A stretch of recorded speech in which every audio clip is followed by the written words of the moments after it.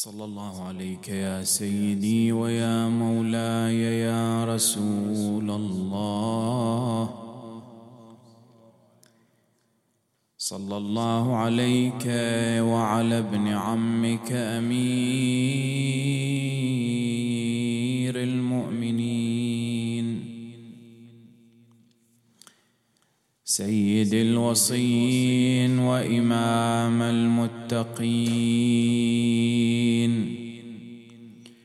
وعلى بضعتك فاطمة الزهراء سيدتي وسيدة نساء العالمين، وعلى صبطيك الحسن والحسين، وعلى النجوم الزواهر ما خاب من تمسك بكم. أمن من لجأ والتجأ إليكم سادتي، ثبتنا الله على ولايتكم والبراء من أعدائكم لنفوز فوزا عظيما. غريب يا مظلوم كربلاء، هبوا من الأجداث إن عداكم خطت لكم ضيما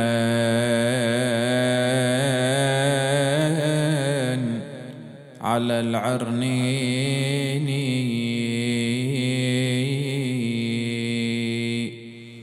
تركت بني طه وهم أمراؤكم ما بين مسموم وبين طعين،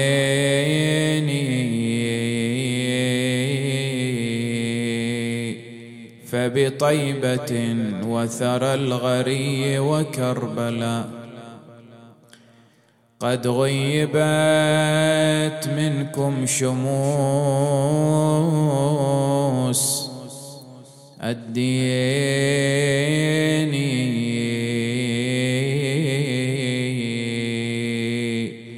بعض بطيبة مدفون وبعضهم بكربلاء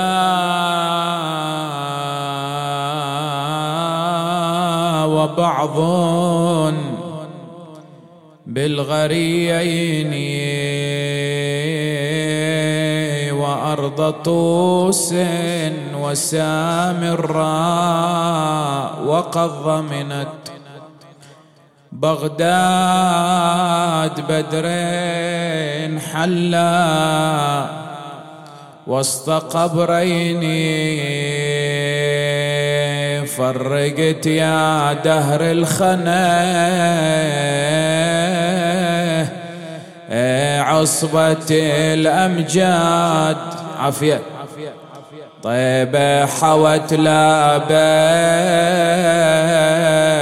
وبرض الطف لولا، وبرض الغري منهم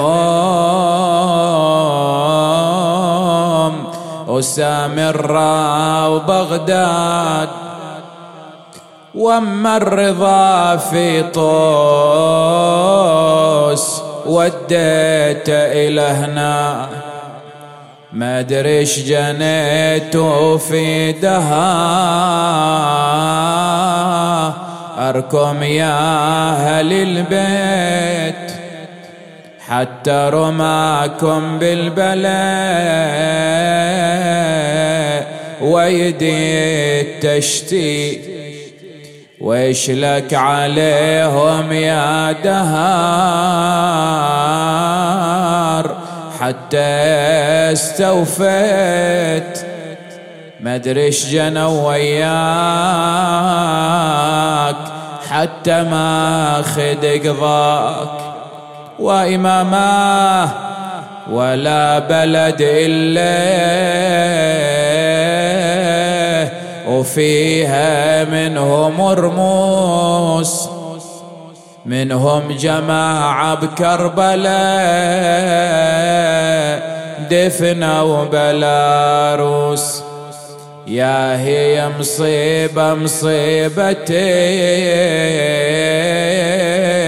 المسموم في طوس، يا نازحا في طوس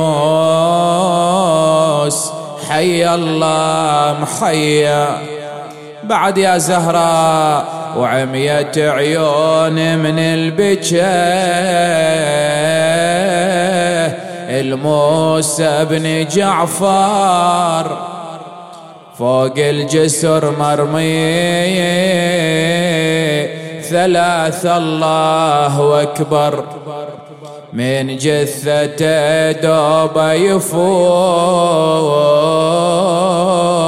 حلم مسك الأذفار والله حسافة يا إمامي ما حضرناك. الأمر لله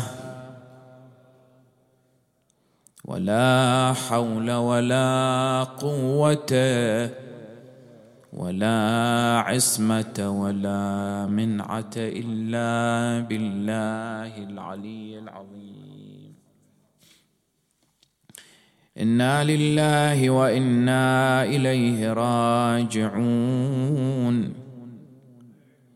بالله اعتصمت وبالله أثق وعلى الله أتوكل.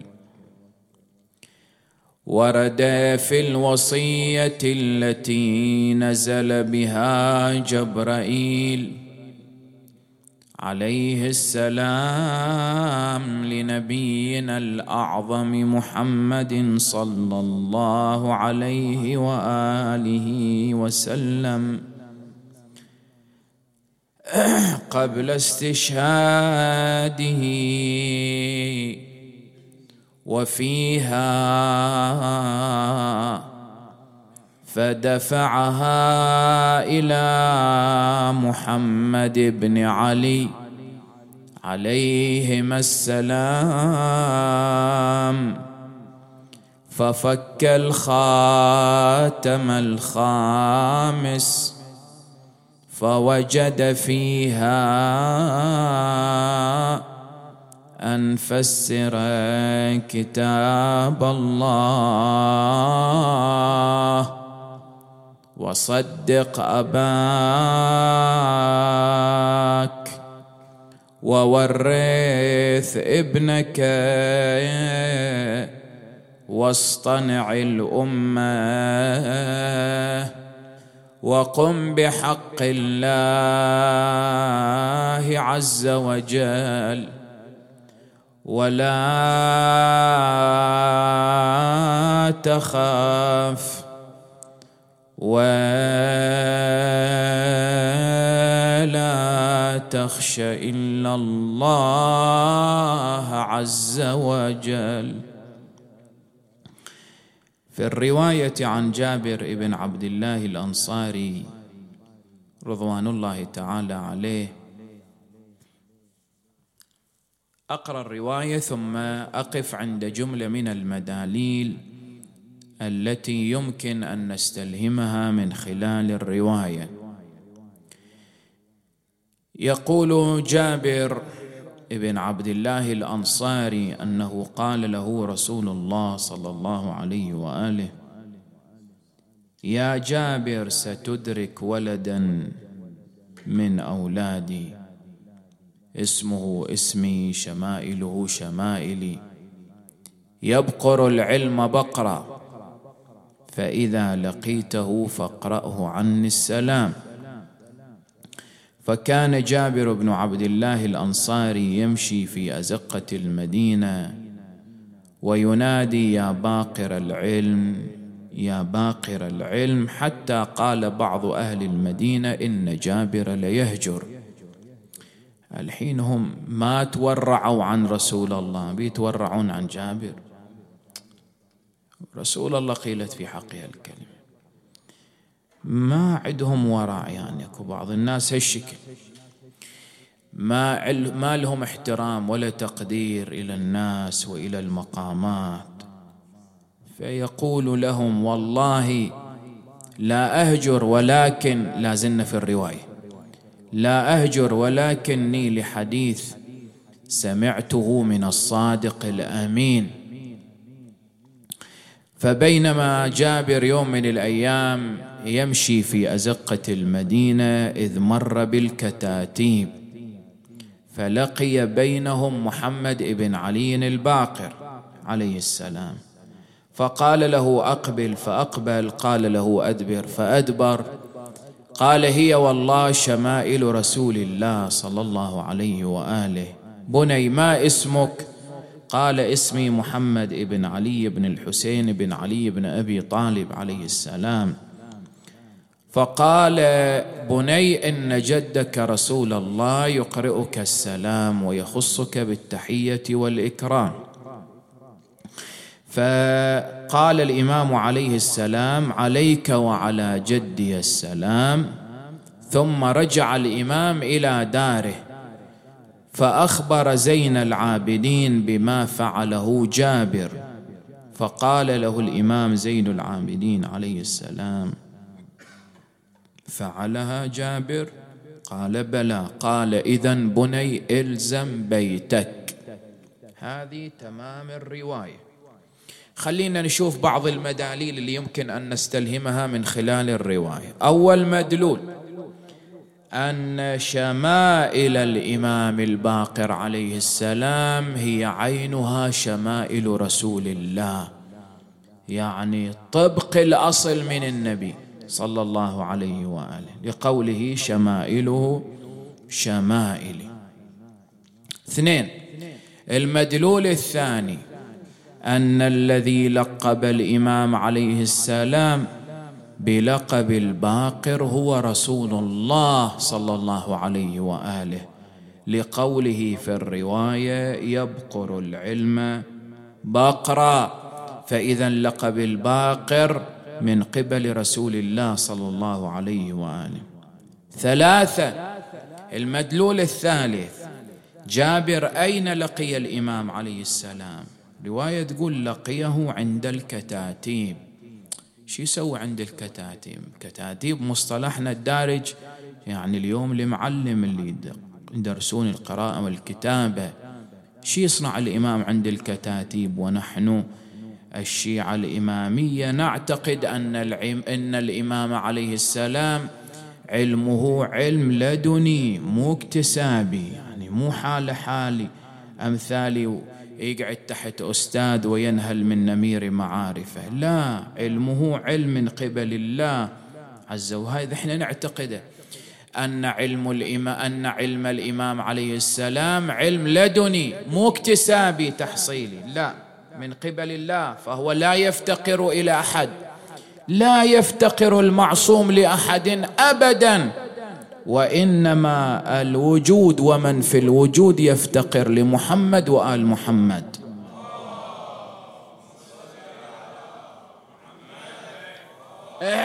فإذا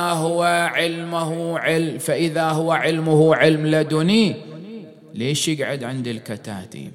قعد عند الكتاتيب إيهام على بني أمية لأنهم أوغلوا في دماء أهل بيت رسول الله، فيريد يحافظ على بقائه ووجوده، لأن مو بس الشيعة ترى اللي يدركون هذا، حتى بني أمية يدركون، بني العباس، يعني أمثال المأمون العباسي. المأمون العباسي أفضل خليفة يعدونه، أفضل خليفة في الخلفاء كلهم بني أمية وبني العباس، بعضهم يعد أفضل خليفة طبعا باستثناء الأول والثاني، وإلا هو أفضلهم، كان أفضلهم بلحاظ أنه عالم، مو واحد جاهل ما يعرف يتصرف، إنما عالم محنك يعرف يتصرف ويعرف يدير الأمور. يوم اللي أراد المأمون أن يزوج زينب ابنته أم الفضل من الإمام الجواد، قامت قيامة بني العباس، قامت قيامتهم، جو إليه قالوا له يا أمير إن آباءك وأجدادك كانوا يشردون أهل هذا البيت، وأنت الآن تزوجه من ابنتك، باكر هذا تولد إلى أولاد ويطالبوننا وينازعوننا في الحكم. قامت قيامتهم. فرد عليهم المأمون قال إن آبائي وأجدادي كانوا قاطعين للرحم. شوف من اللي يتكلم عن قطيعة الرحم، بس يعرف يتصرف، يعرف يتكلم، يعرف يحبك الأمور كيف. إن آبائي وأجدادي كانوا قاطعين للرحم، وداهية، هو داهية مو واحد عادي. قال له آبائي وأجدادي كانوا قاطعين للرحم وأنا لا أريد. شوف اللي يتكلم عن قطيعة الرحم هو قاتل أخوه، قاتل الأمين، زين، وبعدين يتكلم عن قطيعة الرحم. ثم ما شردوا أهل هذا البيت إلا من سواد عيونكم. الوشاية هاي بلاء، مثل ما يقولون بحارنا إذا وجعك من بطنك وش تسوي بعد؟ غير تتصبر، غير تتحمل، وش تسوي بعد؟ أنتم لوشايتكم بالإمام بأهل البيت خليتون قلوبهم قاسية، وإلا من يقدر على آل بيت رسول الله من دون هؤلاء اللي يصفقون وراهم. ثم قالوا لزين يا أمير دعه يتفقه في دينه، خليه ياخذ شهادة ويتعلم. يعني تعال شوف اليوم النبي صلى الله عليه وآله يقول من جاءكم ترضون دينه وخلقه فزوجوه. الله يقول خذوهم فقراء يغنيهم الله من فضله. يجي الحين واحد يتزوج، عندك شهادة، شو يسوي بالشهادة هذا؟ شو يسوي بالشهادة؟ يعني ما نقول ضد العلم وما يتعلم الإنسان، لا، العلم سلاح، لكن ليش هالتعقيد هذا؟ ليش هالتعقيد؟ وإلا هي قاعدة في بيتها عندك تاكل نصف من قرص من شعير وهو ياكل نصف قرص من شعير، ساتر على روحه وهي ساتر على روحها. هالتعقيدات ليش التعقيدات هذه؟ ليش العلاقات الأسرية، علاقات الآباء والأجداد قائمة إلى يومك هذا، إلى أن يفارقون الحياة وهم على علاقة وطيدة؟ ليش؟ لأنها قائمة على أسس صحيحة. اليوم قائمة على المادة للأسف الشديد، علاقاتنا الأسرية قائمة على المادة. ولذلك شوف بمجرد أن تنتفي المادة كل واحد راح في طريق، وهي راح تروح في طريق وهو يروح في طريق. ليش؟ لأنها أصلا مو قائمة على أسس قوي، مو قائمة على أساس قوي. ولذلك قالوا ولذلك شوف الحين خلي يجي واحد عنده شهادة دكتوراه بعد، إذا يسألون عندك شهادة نعم، لكن عندك خبرة؟ عندك خبرة؟ ما عندك خبرة نقعها واشرب. ما هي الشهادة؟ لا تغني ولا تسمن من جوع. هي صارت الحياة مادية للأسف الشديد، ولما تصير الحياة مادية فتصير حياة هشة لا حقيقة فيها. زين، لذلك ينبغي علينا أن نلتفت، والغرب استطاع أن ينجح في هذا المشروع للأسف الشديد. أرجع حتى لا أشحط كثير. قال لهم المأمون هؤلاء أهل بيت علم، زق العلم زقا، كيف لبالك ما يدرون؟ مو بس أنت، حتى هم يعلمون علم اليقين، وإن كانوا لا يعتقدون بهذا الاعتقاد مثل ما يعتقده الشيعة، إلا أنهم يدرون، يعرفون أهل البيت حق المعرفة. قال لهم هؤلاء أهل بيت علم، زقوا العلم زقا، يعني علمهم علم لدني من قبل الله. فإذا هو علمه علم لدني، قاعد يسوي عند الكتاتيب الإمام عليه السلام، كل ذاك إيهام على بني أمية. يعني بني أمية إذا شافوا الإمام جالس عند الكتاتيب قالوا لو كان إمام ما جلس عند الكتاتيب فيغض النظر عنه، فيحافظ على بقائه ووجوده بهذه الصورة، وإلا علمه علم لدني.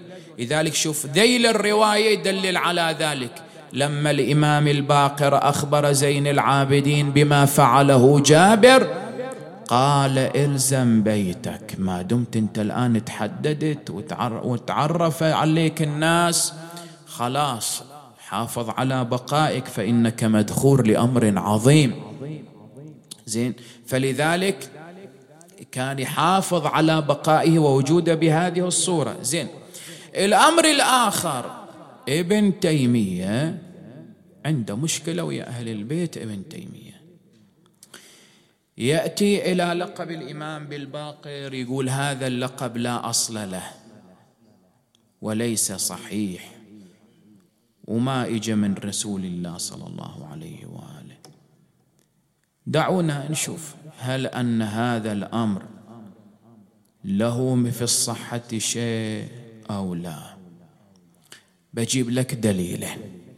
الدليل الأول، الرواية رواها الطبري. احنا عندنا طبري اثنين، عندنا سني وعندنا شيعي.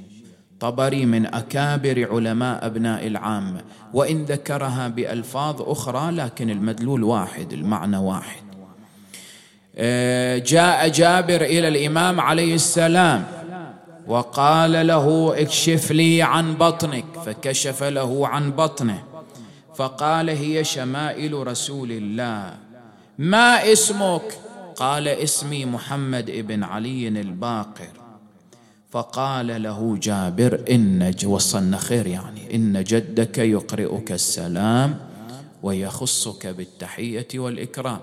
زين، هاي رواية ينقلها الطبري من أكابر علماء أبناء العامة، وين بعد ما لها من الصحة شيء. هذا واحد. اثنين، ابن قتيبة ممن يعتمد عليهم ابن تيمية في نقل الرواية، يقول يوم من الأيام دخل زيد ابن علي بن الحسين، زيد ابن علي أخو الإمام الباقر، زيد معروف ابن زين العابدين، دخل على هشام ابن عبد الملك.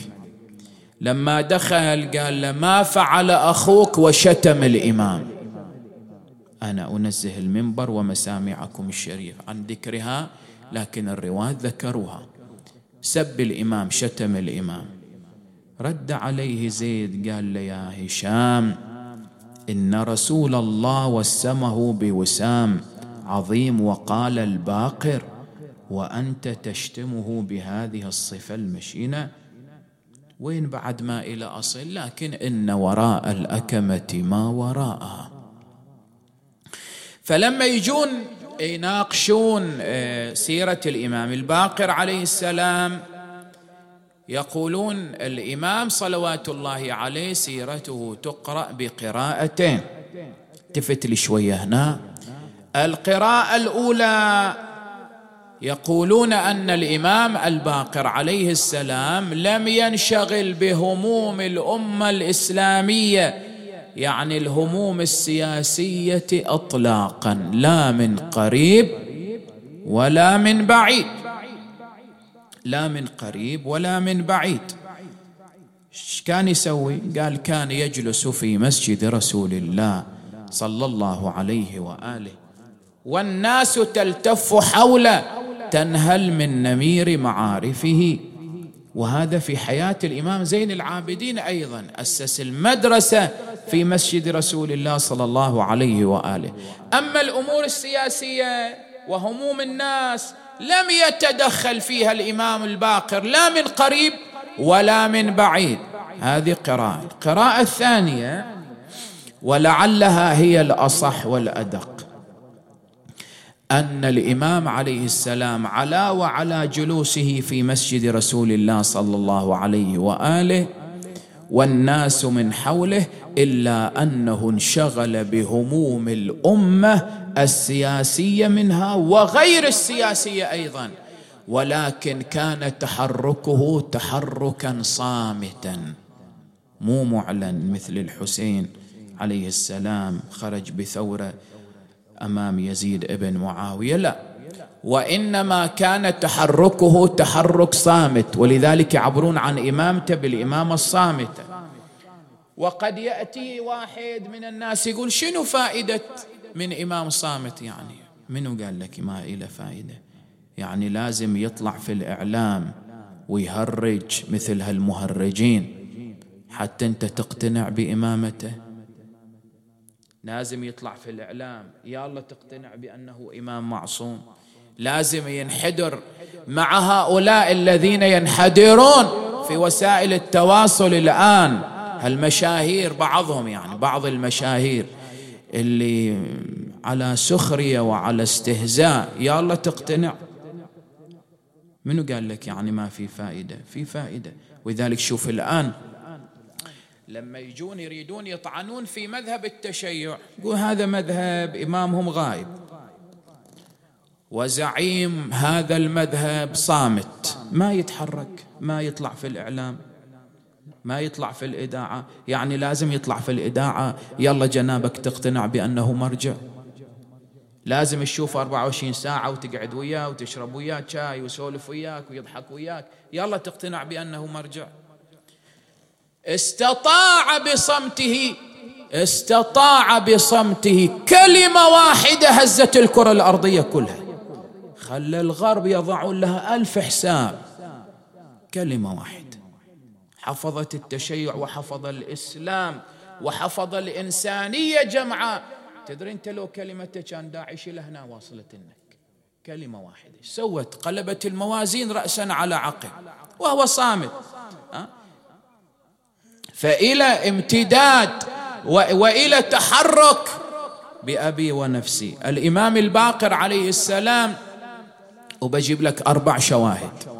الشاهد الأول، أتمنى الوقت يسعين شوية، الشاهد الأول اللي يقولون حج هشام ابن عبد الملك ابن مروان عليه ما عليه. هشام مثل هالأيام جاء إلى الحج، دخل الكعبة المشرفة، وكان رواية تقول متكئ على غلام له اسمه سالم. قال التفت إليه هذا الغلام قال له يا أمير إن في الحرم محمد ابن علي ابن الحسين ابن علي ابن أبي طالب، يعني الإمام الباقر. قال إن في الحرم داخل جالس محمد ابن علي، دير بالك أنت تدعي الخلافة وهو يدعي أيضا مثل ما تدعيه. فرد عليه هشام، شوف رده، قال هذا الذي افتتن به أهل العراق. عجيب، يعني الإمام في المدينة ومكة وسيطة واصل إلى العراق، امتداد إلى الإمام عليه السلام، وإن كان صامتا لكن واصل صيته إلى شتى بقاع المعمورة. يقول له هذا الذي افتتن به أهل العراق. أنت تدري واحد من تلامذة الإمام أمثال زرارة ابن أعين وحمران أخو زرارة، أمثال أبان ابن تغلب، أمثال مؤمن الطاق. أنت تعرف زرارة لما يدخل مسجد الكوفة فيه آلاف الطلبة والعلماء، لما يدخل زرارة واحدة، لما يدخل مسجد الكوفة المؤالف والمخالف يقفون له إجلالا وتعظيما. يتزلزل مسجد الكوفة إذا يدخل زرارة ابن أعين، واحد من تلاميذة الإمام هذا. فكيف بالإمام الباقر عليه السلام؟ فكان إلى امتداد، كان يتحرك صيته واصل إلى شتى بقاع المعمورة وإن كان صامتا. هذا شاهد. الشاهد الثاني، استطاع الإمام الباقر عليه السلام أن يهذب جماعة وأن يوجد جماعة يناظرون حكام بني أمية، مو يناقشه، يناظره، يعني ينازعه. يوم من الأيام يقولون دخل رجل على عبد الملك ابن مروان، قال له تأذن لي بالسؤال؟ قال له تفضل. من هو يجسر يحكي ويا خليفة أموي؟ من هو يجسر؟ قال له تأذن لي بسؤال؟ قال له تفضل. قال له لي الأمان، يعني أكون آمن. قال له تفضل لك الأمان. قال هل نزلت فيك آية في القرآن على خلافتك هذه؟ قال له لا. استغرب هذا، من وين إلى هذا كله؟ قال له هل نزل فيك نص من رسول الله على خلافتك؟ قال لا. قال هل جئت عن طريق الشورى؟ قال لا. قال هل اختارك الناس ورضوا بك؟ قال لا. قال إذن بماذا سميت نفسك أمير المؤمنين؟ فغضب عبد الملك ابن مروان، قال له إن بقيت ساعة واحدة قتلتك، اطلع لا تبقى بعد هنا، ساعة واحدة وإلا قتلتك. هذول كلهم علمهم الإمام الباقر عليه السلام، كان إلى امتداد، وذاع صيته بأبي ونفسي. بعد شاهد ثالث إشخاص الإمام من المدينة إلى الشام. لما تسمع إشخاص يعني اعتقال، لما تسمع كلمة إشخاص يعني الإمام معتقل، وإن كان في القصر إلا أنه معتقل. أشخصه الخليفة ذاك اليوم من المدينة إلى الشام، ويا ليت ما جاء به إلى الشام لأنه تورط بالإمام، تورط. لو خلينا في المدينة أبرك إليه. ذاك اليوم الشام من ذاك الزمان طبعا كان فيها نصارى وغير نصارى، غير مسلمين. جاء به إلى الشام وتورط بالخليفة. يوم من الأيام جالس الإمام الباقر عليه السلام ويشوف جماعة يكثرون الدخول والخروج في مكان. قال الخليفة، قال يسأل الإمام، يقول له ايش عندهم الناس هذول طالعين داخلين؟ قال له يا ابن رسول الله إنهم يلتقون بعالم من علماء النصارى. فقال له الإمام أعالم هو؟ عالم؟ قال له بل هو أعلم أهل زمانه. شوف ترى هاي نغزة بس يفهمها الإمام. عالم أهل زمانه يعني أنت ما تجي صوب شيء. قال له الإمام عجيب، عالم هو؟ قال له بلى، بل هو أعلم أهل زمانه. قال له الإمام قم بنا إليه، خلنا نشوف عند الامتحان يكرم المرء ويهان. جاء إليه وطلع إليه ذلك العالم، سأل قال له أنت منا أم من الأمة المرحومة؟ يعني أنت نصراني لو مسلم أمة مرحومة، يعني بالنبي الأعظم محمد. بسم الله الرحمن الرحيم.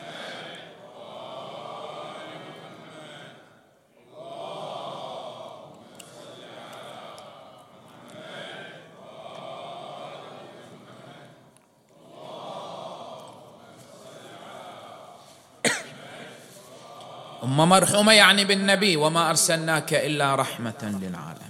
قال له بل من الأمة المرحومة. فسأل قال له أنت من علمائها أم جهالها؟ قال له الإمام لست من جهالها. كان مؤدب ويا الإمام، هو بعد إنصافا مؤدب ويا الإمام. قال له أسألك أو تسألني؟ قال له الإمام تفضل سل ما عندك. قال العالم النصراني للإمام عليه السلام، قال له أخبرني عن ساعة لا هي من الليل ولا النهار. إلى يومك هذا يتنازعون فيها.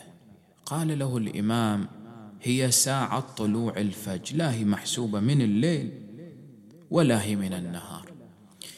قال العالم إذا كانت ليست من الليل والنهار يعني طلوع الفجر، هي ساعة ماذا إذن؟ قال له الإمام هي ساعة من ساعات الجنة.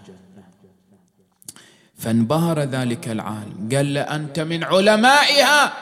قال له الإمام قلت لك لست من جهالها. ثم قال أتسألني أو أسألك؟ قال له الإمام تفضل سل ما عندك. قال له كيف تقولون أن أهل الجنة يأكلون ويشربون ولا يحدثون؟ عطني مثال عليهم في الدنيا. قال له الإمام ذاك الجنين يأكل ويتغذى وهو جنين في رحم أمه، لو أحدث لماتت الأم. فانبهر ذلك النصراني، قال للإمام: أنت من علمائها. قال له الإمام: قلت لك لست من جهالها. قال: أسألك أو تسألني؟ قال للإمام: سل ما بدا لك، هات ما عندك. قال: سؤال وأنا أتحداك أمام الناس إن أجبتني فأنت. يتحدى الإمام. الإمام تبسم قال له: قول ما عندك، يلا جيبها هاتها. فقال: أخبرني عن مولودين ولدا في يوم واحد وعاشا معا وماتا في يوم واحد، عمر أحدهما 50 والآخر 150 سنة. قال للإمام: ذاك عزير وعزرة، حيث أماته الله 100 عام. قال له: إذن أنت من علمائها. قال للإمام: لست من جهالها. فقال: اخرجوني من بلادكم هذه فلا أبقى معكم لحظة واحدة وفيكم أعلم مني.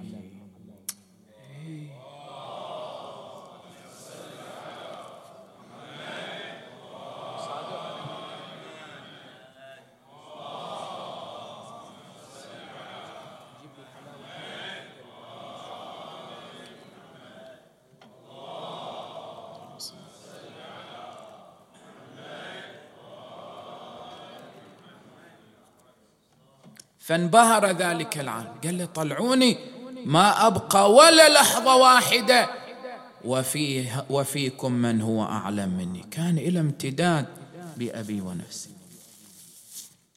الشاهد الرابع الإرجاع أرض فدك لبني هاشم. ومتى أرجعت أرض فدك؟ انتهبت من يد الزهراء سنة 11 للهجرة، يعني لو استشهد النبي صلى الله عليه وآله، وأرجعت في عهد عمر بن عبد العزيز، يعني تقريبا سنة 95 إلى 100 للهجرة. يا الله أرجعت أرض فدك لبني هاشم. وهل أرجعها حبا لآل رسول الله؟ لا، كان يتملق. قال: خلي أنا أدارك الوضع وإلا تنقلب الموازين علي وينهض بثورة. يعني خاف من الإمام إلى امتداد بأبي ونفسي. وما إرجاع أرض فدك إلا دليل على ذلك، أن الإمام إلى سلطة وإلى امتداد بأبي ونفسي. بعد قضية ويا هشام وأسألك الدعاء. هاي الرواية الإمام الصادق عليه السلام يقول: دخلنا على هشام يوم من الأيام، يقول: دخلت مع والدي الإمام على هشام ابن عبد الملك في مجلسه، والمجلس مكتظ بندماء هشام. وحصلها فرصة هشام، أراد أن يجعل الإمام محل سخرية أمام الناس وأضحوكة. ولي هنا وقفة أيها الأحبة، وإن كنت لست من أهل النصيحة، ولكن الله يقول: ذكر فإن الذكرى تنفع المؤمنين. ترى كثير من علاقاتنا الاجتماعية اللي كانت قوية وطيدة انقطعت بسبب مزحة من أحد من الناس. ولذلك تشوف بعض من الناس شغله الشاغل إذا جلس في مجلس من المجالس بين الناس يستهتر بأرواح الناس ويخلي الناس أضحوك في أنظار الآخرين. شوف، يدخل المجلس فلان خلاص يتولاه من ما يدخل إلى أن يطلع، يخليه سخرية إلى الناس، يخليه سخرية. كثير من علاقاتنا انقطعت سبة مزحة. كل إنسان يمزح ويضحك، المؤمن هش بش. جيب صلوا على محمد وآل محمد. ما في تمر عندكم؟ تمر ما مش ايه؟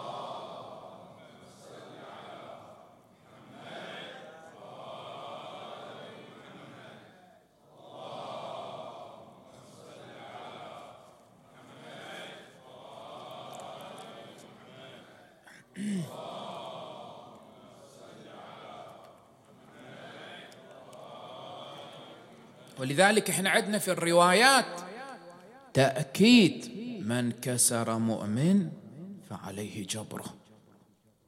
كثير من علاقاتنا يقول إنسان يمزح يضحك، مؤمن هش بش، بس مو كل المجلس تتولاني سخرية أمام الناس وتخليني أضحوكة. ما يجوز إهانة مؤمن، هذه حرام من أكبر الحرمات عند الله عز وجل. كن نلتفت لها يا إخوان، نحاسب على أنفسنا، نحافظ على علاقاتنا الاجتماعية. أرجع، الهشام حصلها فرصة بالإمام، قال إيه الحين أخليه مسخرة وسخرية أمام الناس وأضحوك. لكن الإمام بالمرصاد دخل على الإمام، يقول الإمام الصادق: دخلنا على هشام وكان مولع بالرماية، قال له: يا ابن رسول الله، هلا أخذت هذا السهم لنرى هل تصيب الهدف أم لا؟ فقال له الإمام: لقد كبرت على هذا. وين الرماية أنا؟ اعفني. وإذا بهشام يقول: والذي بعث محمد بالحق نبيا ما عفيتك، قسم. ثم قال: يا غلام علي بالسهم. جاء له بالسهم، قال: تفضل يا ابن رسول الله ارمي. يقول الإمام الصادق وأنا قاعد، يقول: فأخذ السهم أبي ورماه فأصاب قلب الهدف فاحمرت أوداج هشام. قال: هذا يمكن بالخطأ واحد، هلا أخذت ثانيا يا ابن رسول الله؟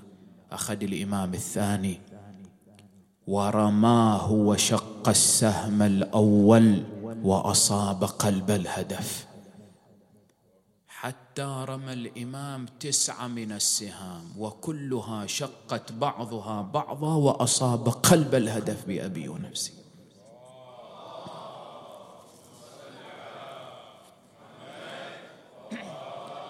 ثم التفت إليه قال له: يا ابن رسول الله، الحين بيحصل فرصة بعد ثانية.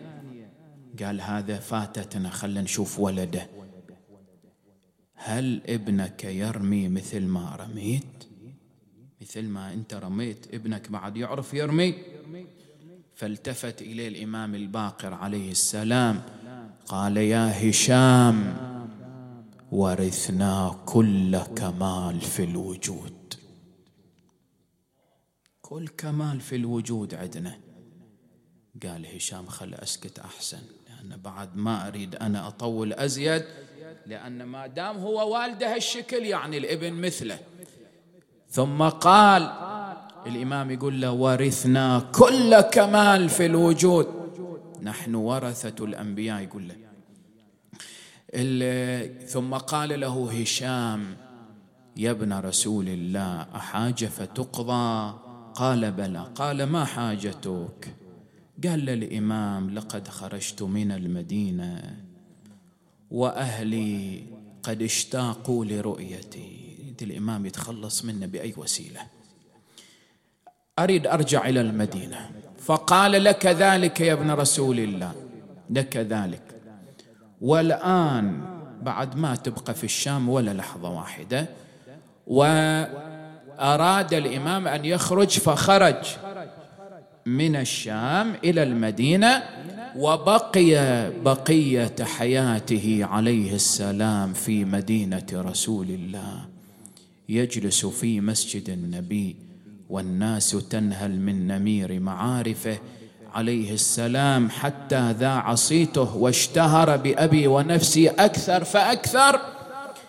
فخاف الخليفة الأموي بقاء الإمام يشكل خطرا عليه، فدس إليه سما نقيعا،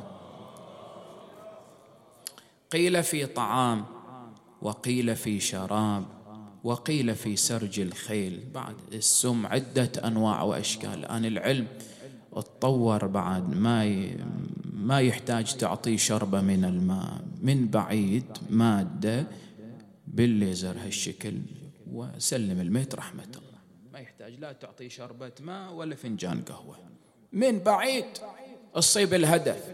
زين، فوضع له السم في سرج وأهدى ذلك السرج إلى الإمام. تقول الرواية ما إن صعد الإمام على ذلك السرج ونزل حتى تورمت قدماه، وبقي الإمام طريح الفراش يغشى عليه ساعة ويفيق أخرى، وكلما أفاق الإمام نادى وجداه وحسينا. بعد شلون هذا شاف جده على بوغاء كربلاء، وهو القائل في الرواية الصحيحة عن قتل جدي الحسين ولي من العمر 4 سنين، وإني لأتذكر ما جرى على جدي الحسين. عجيب يا ابن رسول الله، تتذكر وهل الحسين ينسى؟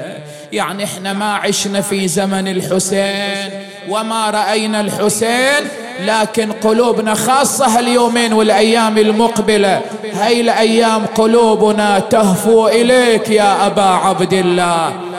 أرواحنا تسعى بين الحرمين، بين العباس والحسين.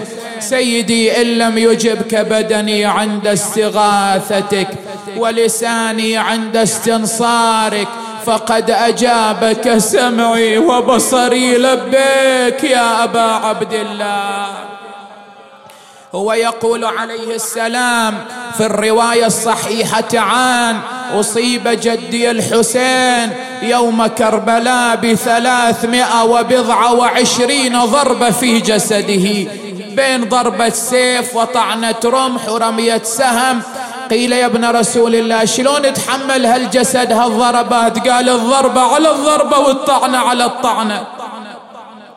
الزم قلبك. يقول الإمام عليه السلام وكلها كانت في وجهه وصدره.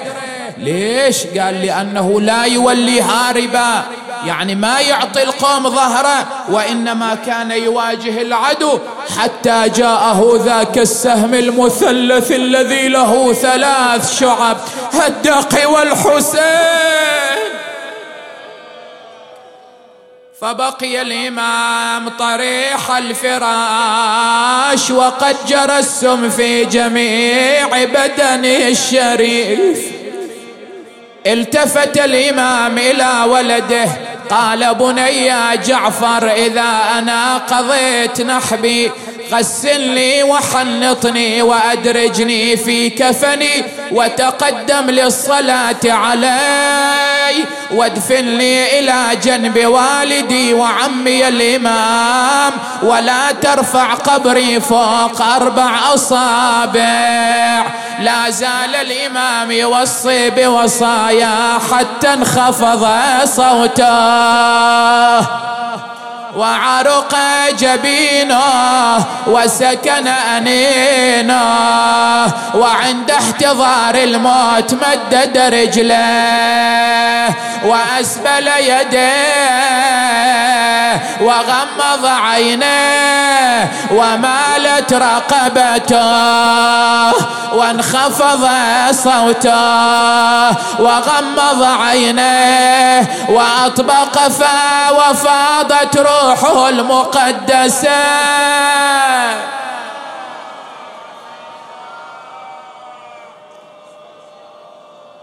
أنا من مناد وإمامه، أنا من مناد ومسمومة، ما جت أرض المدينة بأهلها كما وجان السفينة براكبها، لكن غمض عيونه وقطع عافية ولا وفاضت الروح وارتفع من بيته ضجيج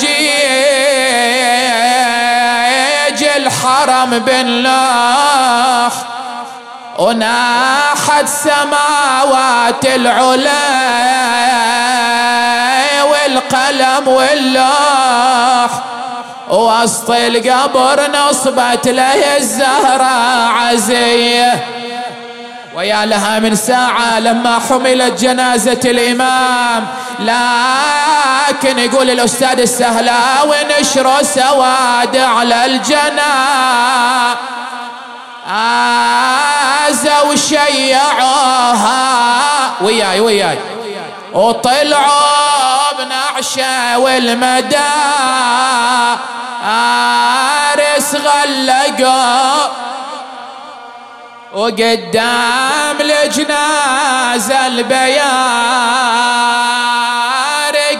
نكسوها، وبدر العلم فوق العش نوره يتلاله، كل ما مشابه وشافته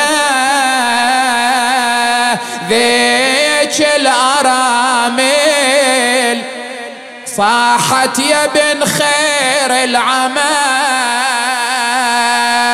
لا وين شايل والناس تصارخ على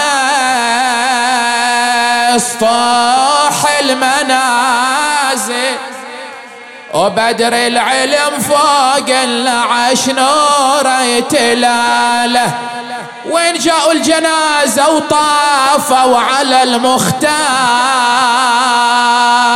بجنازة حبيبه، وسمعوا ونين المصطفى وسمعوا نحيبه وسمعوا نحيب، ومروا بتابوته على الماتت غصيبه الماتت غصيب، وبدر العلم فوق العش نوره يتلاله، ويا لها من ساعة لما جاءوا بجثمان بأبي ونفسي، الله يساعد قلب الإمام وسد أبوه بحفرته، يقول العدناني ومن القلب ذاب لا شاف ضربة بالجسد، لا عاين صوى لا شاف طعن بجسم ابوه، لا شلع نشا وصلنا، ولا عاين من الخيل اضلاع كثيرة، لكن يا ساعد الله قلب ابوه محمد السج من عاد يدفن والده، وجملة الأولاد 70 جثة اللي دفن انهك هول وأولاد، وقبور ناس وناس حطهم في الحفير، والحسين يا سيد قالوا شيخ العشيرة بارية جثة بلا راس، حطوا على صدر الطفيل مخمود الأنفاس، ويم الشريعة لحدي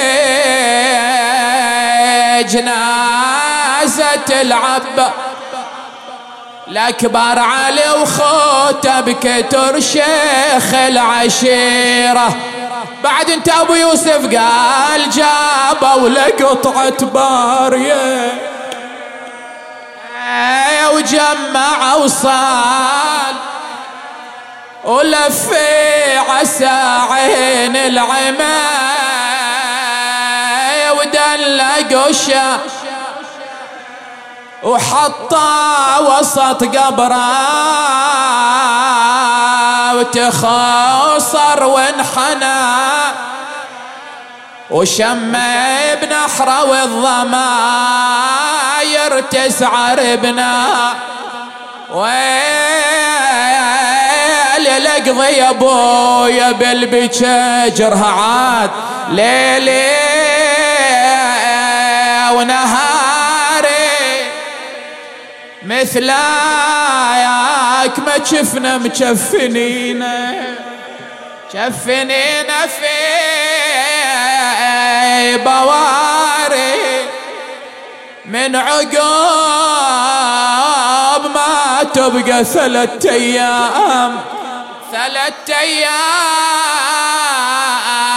عاري فوق الثرى وسترك يا بويا بهالفلغبا يا ميتا ترك الألباب حائرة وبالعراء 3 جسمه تركا. اللهم صل على محمد وآل محمد فرج عنا وعن أهلنا وعن جميع المؤمنين والمؤمنات.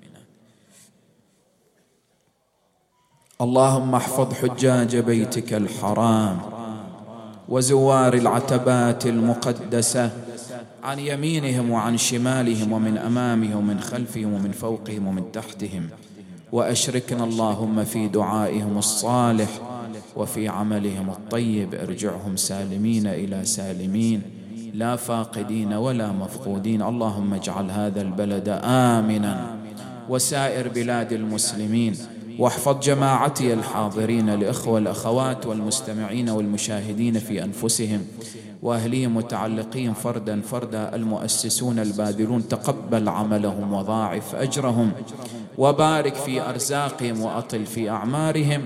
وإلى أمواتكم وأموات المؤسسين، موت الباذلين، موت المؤمنين والمؤمنات، بلغ اللهم الجميع ثواب المجلس والمحترمة الفاتحة والصلوات.